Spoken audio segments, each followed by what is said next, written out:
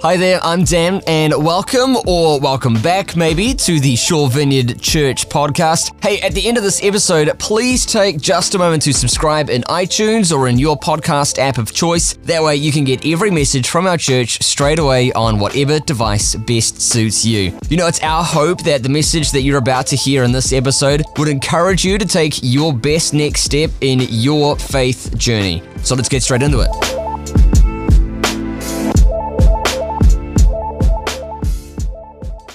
And so I want to, because it's early in the series and we may be not entirely familiar, I just want to take you through the first 10 verses of Matthew chapter 5 again. We read them last week. We may not read them every week, but just to place where they are. So from Matthew 5, 1 to 12, Jesus saw the crowds. He went up on a mountainside and sat down. His disciples came to him and he began to teach them. And he said, and these are the Beatitudes that we will come to. So blessed are the poor in spirit, for theirs is the kingdom of heaven. This is what Calvin was talking about this morning. And blessed are those who mourn, for they will be comforted. He went on, blessed are the meek, for they will inherit the earth. And blessed are those who hunger and thirst for righteousness, for they will be filled. And so next Sunday morning I'll be sharing on blessed are the meek. And next Sunday night here at our evening service, Dr. Jackie Lloyd from Laidlaw College will be coming to share on blessed are those who hunger and thirst for righteousness. She's part of our morning congregation, so you will love her. She is a serious intellect and a serious student of the Bible, and so I think it will be fantastic. Goes on, blessed are the merciful, for they will be shown mercy. Blessed are the pure in heart, for they will see God. November the 10th, we'll be sharing that. And then finally, blessed are the peacemakers, for they will be called children of God.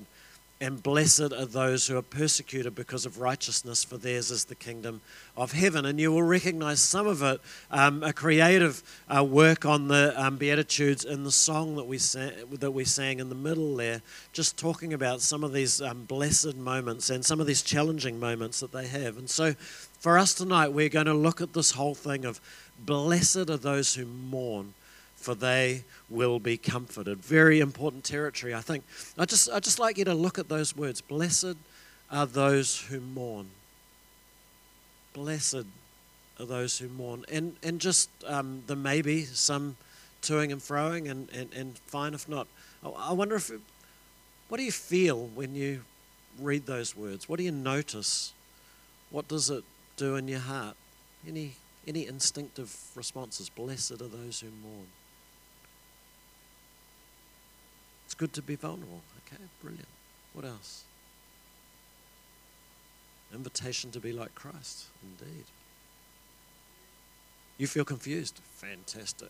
Yeah, what does it mean? Crikey. That puts some pressure on me. Oh, crikey, I've got to come up with something. Anybody else? Come alongside. Okay, cool. Fantastic. Okay, this idea that we're just meant to be happy all the time. Okay. Anything else?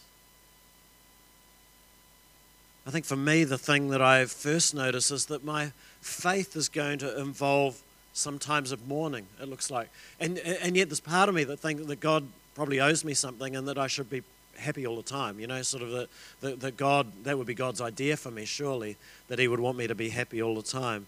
I think is, you know, kind of it says to me that I'm going to face times of difficulty and times of disappointment. And I think the second thing that I notice as I ponder that whole thing is that God will be with me as I mourn. Because where would the blessedness come from? Where would the blessing come from? Surely it would come from him. Surely it would come from Jesus, who has experienced mourning himself, who has experienced suffering himself, and who will comfort me in my mourning, although seemingly not remove it from my life, according to this anyway. So mourning and comfort, it seems, are not two opposites, which we may well think. You know, we kind of think, well, surely you're not mourning and being comforted. They're not so oxymoronic as we might have an idea of. Instead, mourning we might think is a vital aspect of who we are, vital aspect of our humanity, a vital aspect of our faith.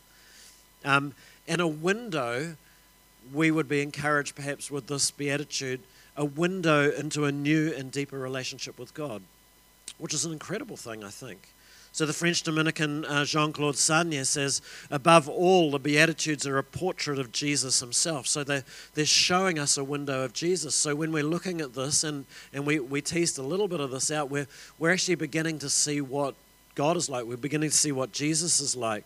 And so Jesus who mourns, Jesus who became the definition of mourning at the cross, Jesus who personifies mourning, will lead us through mourning and into comfort. He won't necessarily take us the reason for the mourning away, but he will lead us into comfort. And so 2 Corinthians 1:9 says that a benefit of suffering is that we rely not on ourselves, but on the God who raises the dead. And so mourning connects us with a powerful God. Mourning connects us with a God who raises the dead. Mourning connects us with some sort of, encounter with God that is beyond what we may well be able to experience if we were just happy all the time, if that was the case. I think it's fair to say that in the West, we don't do mourning particularly well. I'm a father of 4. I think back to when I was raising little kids. If my children were to say, what was Vic like as a father, one of the first things they'd say is, this is what he always said whenever we would hurt. I would say, give it a rub. Just give it a rub. It'll be all right. It sort of seems pretty harsh, but I'm not saying that as a confession. It's like, I think that's a really great thing to say to your kids when they're sort of crying. Give it a rub. It'll be all right. I always used to say to them, you got to be tough to be a Francis, Kind of we're a tough breed. You've got to be tough to be a Francis. We don't do mourning very well. We don't do vulnerability very well. We don't do, when things don't go very well, we don't do them very well. And yet it hasn't always been like this. Queen Victoria was in mourning for her departed husband, Prince Albert, for something like 40 years. She was the monarch in England from 1864 to 1901, 67 years. And for 40 years, she was in black in mourning. And sometimes you may know still that we would wear black to funerals or something like that, black armbands. That sort of, it doesn't extend directly to Queen Victoria, but it was cemented into our Western culture by Queen Victoria's what they called widow's weeds. Widow's weeds were the black clothes that were worn at the time. But in other cultures, even today, mourning is handled completely differently, and so this is a Middle Eastern funeral, and so our pain and our anguish is allowed to just flow out, whereas perhaps in Western culture it's our investment is you won't get to see what I really think or what I'm really like. I don't think we do mourning very well, and so there's nothing in our room tonight that would suggest which of us are in mourning, which of us have had a significant loss, which of us at the moment are really struggling. There's nothing we can wear. There's not really a badge. There's not really a style of clothing or something like that you could say. And so, I remember, kind of the day of my father's funeral and coming out of the funeral service, and it's like, to everybody passing, I just look like just a normal person, but today I've buried my father.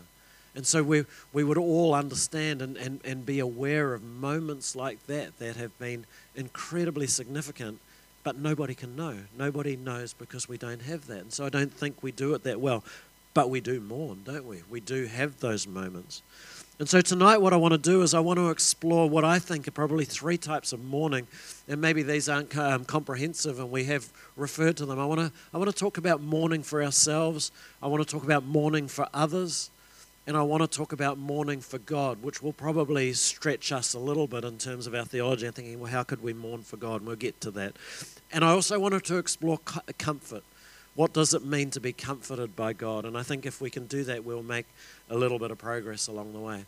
So blessed are those who mourn for themselves, for they will be comforted, if I can extend the idea of this particular beatitude. The most obvious mourning that we do is when we mourn for ourselves.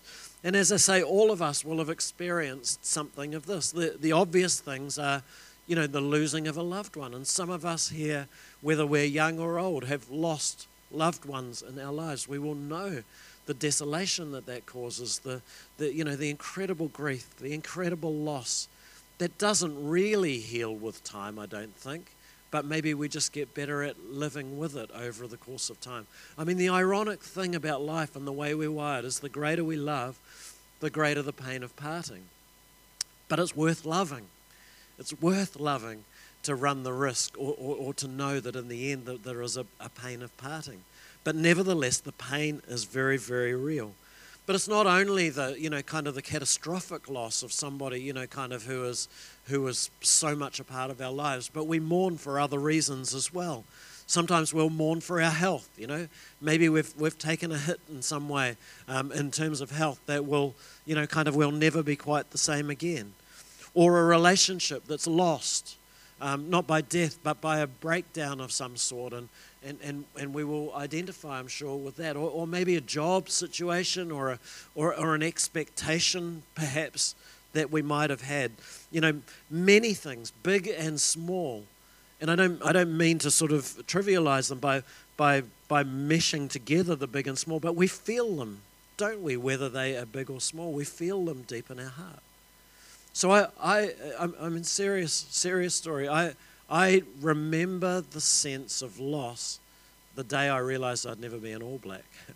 So it's sort of a bad time to talk about being an All Black at the moment, so it's probably quite a good thing not to have been. But when I realized that I wasn't good enough to be an All Black, no matter how much I trained and how much I tried, and there was a little piece of me at that point that was sort of, I was just bereft. It's like, surely that's the only thing I ever want to do in my life is to be an All Black. And I realized that I'd lost it. There's no way that would ever happen. There was a sadness that came on me on that. So thwarted ambitions or dreams that we have unrealized or being overlooked. We've all been overlooked at some time. How we look. Probably we've probably all looked in a mirror and thought, I wish I had hair. or maybe you didn't. Oh, is that just me? We've probably all looked in the mirror and thought, I don't know, I wish my skin was darker, I wish my skin was lighter, I wish my eyes were blue instead of brown, or, I wish I had freckles or not freckles or something like that. I wish. We probably all had that sense of, man, I'm not as good as I thought I'd be or as I wanted to be. How popular we are, these sorts of things. We may also mourn our own sinfulness, our bad habits, our propensity to fall short. One of the desert fathers, 4th century, out in the desert said, he who cries over his sins is greater than he who revives the dead, which would take us right into Matthew 5:4. He who cries over his sins, realizing what he's like, there's a mourning that would take place, is better than he who raises the dead. There's something about us identifying ourselves in mourning that is really significant.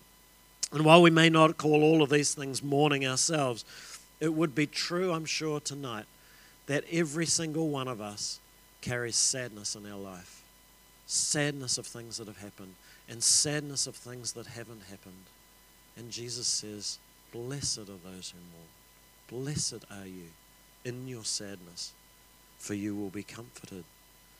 And so tonight, what I want us to do progressively in communion later on and in prayer in a few minutes, I want us to take those mournings, to take those sadnesses towards Jesus, who is the epitome of mourning as he went to the cross, and who says to us, you will be comforted, small stuff as well as big stuff.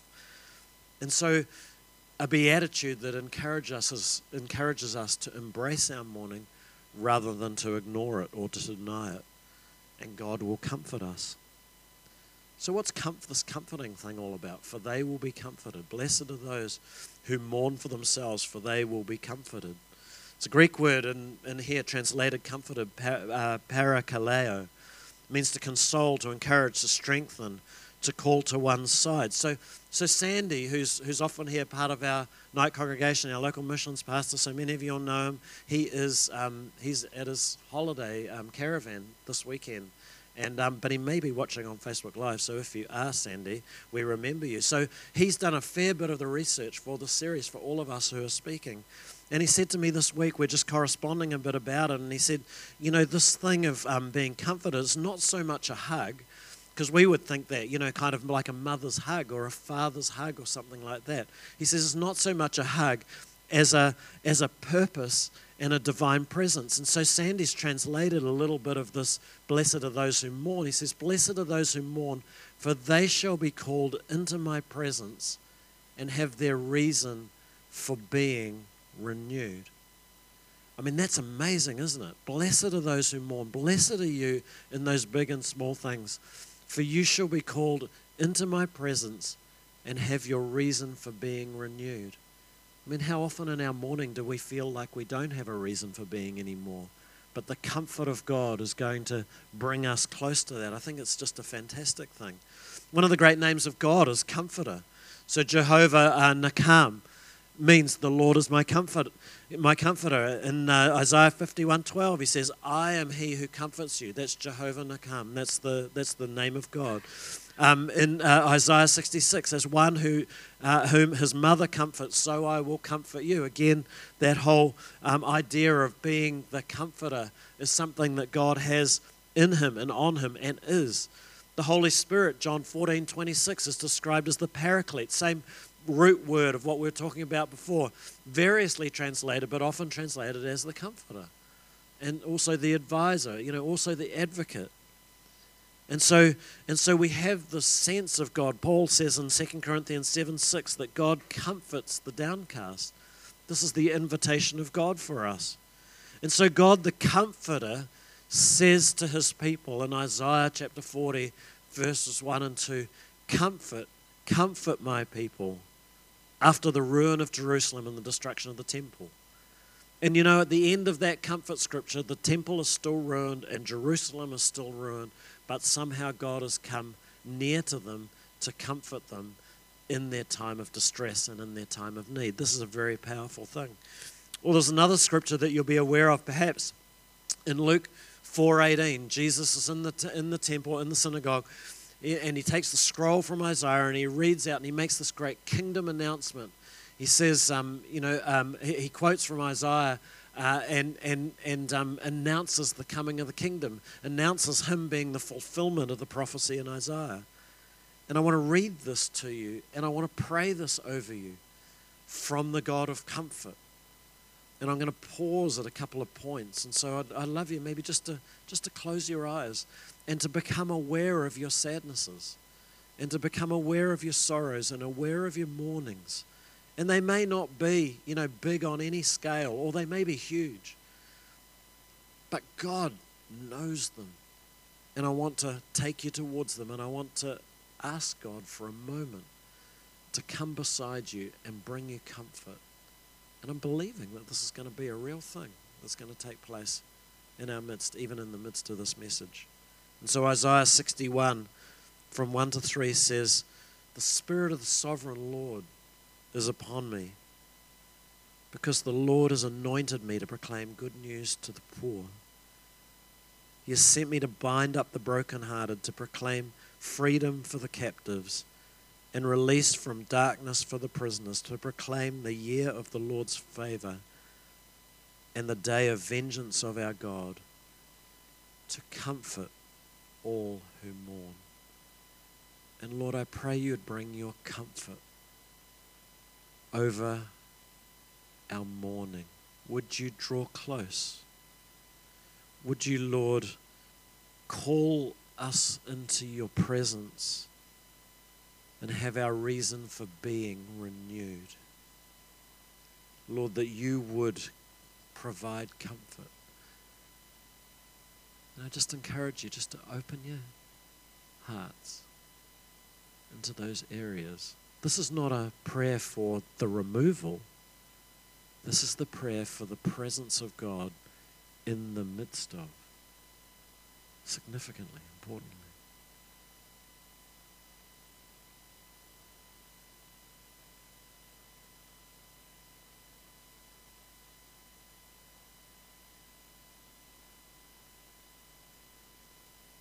To comfort all who mourn. It goes on and says, and provide for those who grieve in Zion, and bestow on them a crown of beauty instead of ashes, and then the oil of joy instead of mourning. And we continue to pray, Lord, that even within that mourning experience, that joy would come, that there would be a sense of who and what you are, and a garment of praise, it says, instead of a spirit of despair. Now, this comfort's going to be hard won. It's not just a flicking of the switch that we've been saying already. Sometimes we're going to be angry at God. Sometimes we're going to be incensed at this sense of unfairness. Unfairness is a fact of life that we're going to know in our lives, and we're going to experience it in our lives. But the comfort for those who mourn is something to come alongside that. And so there are going to be times where it's going to be a difficult journey for us. But as Psalm 30 verse 5 says, the nights of crying your eyes out give way to the days of laughter. There is an invitation of God to, with him, to cry out our eyes, because there's a promise of something to come. So blessed are those who mourn for themselves. It's okay to mourn for yourself, for you will be comforted. For you will be comforted. For you will be comforted. To go a little bit deeper, I think Jesus would also say, blessed are those who mourn for others, for they will be comforted. Probably the ones who mourn for others, and also the ones that we are mourning for. We talked last week about the Beatitudes taking us deeper into the heart of Jesus, and Jesus, who mourned and still mourns, invites us to not only mourn for ourselves, but also to mourn for others. So in Romans 12:5 it says, we weep with those who weep. So one of the things about our faith and our life and our community, this is why, prayers of joys and concerns are so amazing. Because when you share your concerns, we get to weep with each other, and when we share your joys, we get to celebrate with each other. It doesn't have to be in the formality of this, but it's to know and to be known, and to say, I'm hanging on by a thread, and I need you to know that, and I need you to watch out for me, and I need you to be alongside me, or I've just got an excess and abundance of faith and joy at the moment. I want to share that. That's what we're trying to create. We're not trying to, let's have another row. It was another row. It was another row. Well, that was a really good night. It's like it's the connection with each other that we're able to work with those things. In the Eastern Church, sometimes you call it the Orthodox Church, the gift of tears is considered one of the most precious gifts, and a sign of the Holy Spirit. The gift of tears over people's situation, even our own situations maybe. Paul says in 2 Corinthians 1:3-6, it says, he comes alongside us when we go through hard times, and before you know it, he brings us alongside someone else who is going through hard times. Why? So that we can be there for that person as God was there for us. Blessed are those who mourn for others. Blessed are those who have been comforted and are able to comfort others. This is a wonderful invitation that we have of God, and a calling into Christ-likeness. It's not all about us. Oh, it is about us because of the love of God, but it's not all about us, because we have others that God will put in our path. He finishes, we have plenty of hard times that come from following the Messiah, but no more so good than the hard times of his healing comfort. We get a full measure of that too. So as a pastor, I have had times of being with people, with families maybe, or with individuals in really extreme parts of their lives. That's kind of part of our job from time to time as pastors. And so that's always an intimidating process. It's always hard to be with someone who's mourning, or, kind of in your head, it's always hard. But I've always found that there's some of the most rich and powerful times. And I just thought, kind of one thing that I've learned, I don't say at all that I'm good in those situations, but one thing that I've learned, if you're ever with someone in mourning, the key is that you're with them. The key is not to have the answer. It's not a key to have the answers.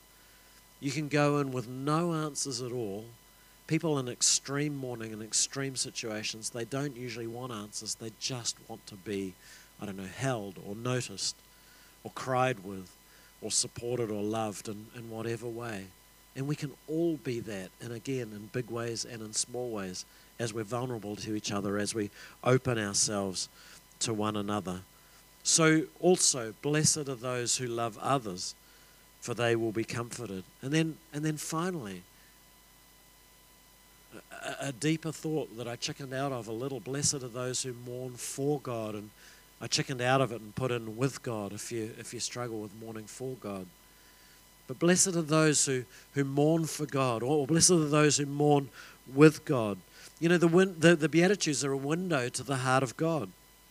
And God mourns. God the Father mourns. Jesus mourns. The Holy Spirit mourns. This is a window into the nature of God. We think, well, surely he does. He knows everything. He's self-sufficient. No, he mourns. He has heart. And we can understand that with him. Jesus wept over his friend Lazarus' tomb in John 11. He wept again over the lostness of the people of Israel in Luke chapter 19.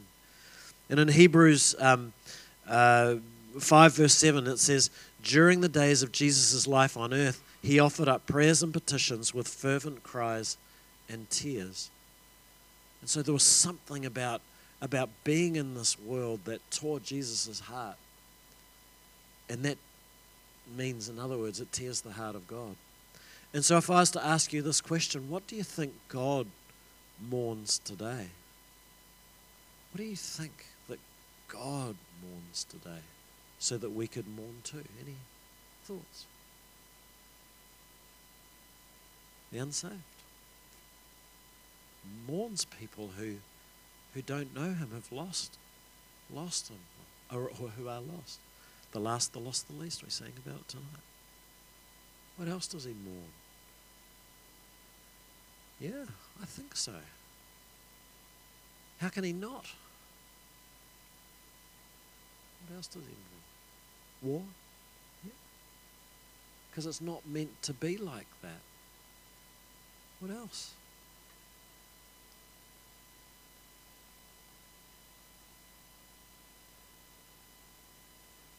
The hungry. I'm sure that God mourns those things. And we get to enter in not only to our own mourning and not only to each other's mourning, but into the mourning of God. And maybe we could rewrite it. Blessed are those who mourn with the things that God mourns, for they will be comforted. What an incredible invitation it is for us to be mourning the thing that God mourns. Blessed are those who feel God's heart for the world, for they will be comforted. It's an invitation here. Blessed are those who mourn the lostness, brokenness, pain, and suffering all around them. Those are the things that we've talked about perhaps today, for they will be comforted. Blessed are those who mourn with the pain of the world, for they will be comforted. Blessed are those, fill in the blanks for yourself, for they will be comforted. And so it's so much more, so much deeper than, blessed are those who mourn because I feel sorry for my own situation, or, kind of my own small situations or my own enormous situations, for you will be comforted. It's an entering in to the reality of who and what God is in this incredible relationship. And we will be comforted. And of course, out of our comfort, I'm sure we will respond around some of the things that we're talking about tonight, because you can't just mourn and not take action. What a challenge, isn't it? What a challenge to live these Beatitudes, to take them beyond sort of their face value, and to add them and figure them out, what they mean into our lives today. And so what I want to encourage you this week is not just see this as a sermon or some sort of message, but to see it as an invitation to wrestle with it. I doubt that any of us maybe has ever gone out into our week, out of a church service, and said, I am going to learn what it is to mourn this week, to mourn with God, to feel his comfort, to recognize my own mourning, others' mourning, and indeed his mourning. But what a challenge that is for us. Hey, once again, thanks for listening. And if you're in the Forest Hill or the Bays area of Auckland's North Shore, we would so love to have you at our next service this Sunday. You can get details on service times and more info on our kids and student environments by visiting svc.org.nz. That's svc.org.nz. Hope you have a great day, and we'll see you next time here on the podcast.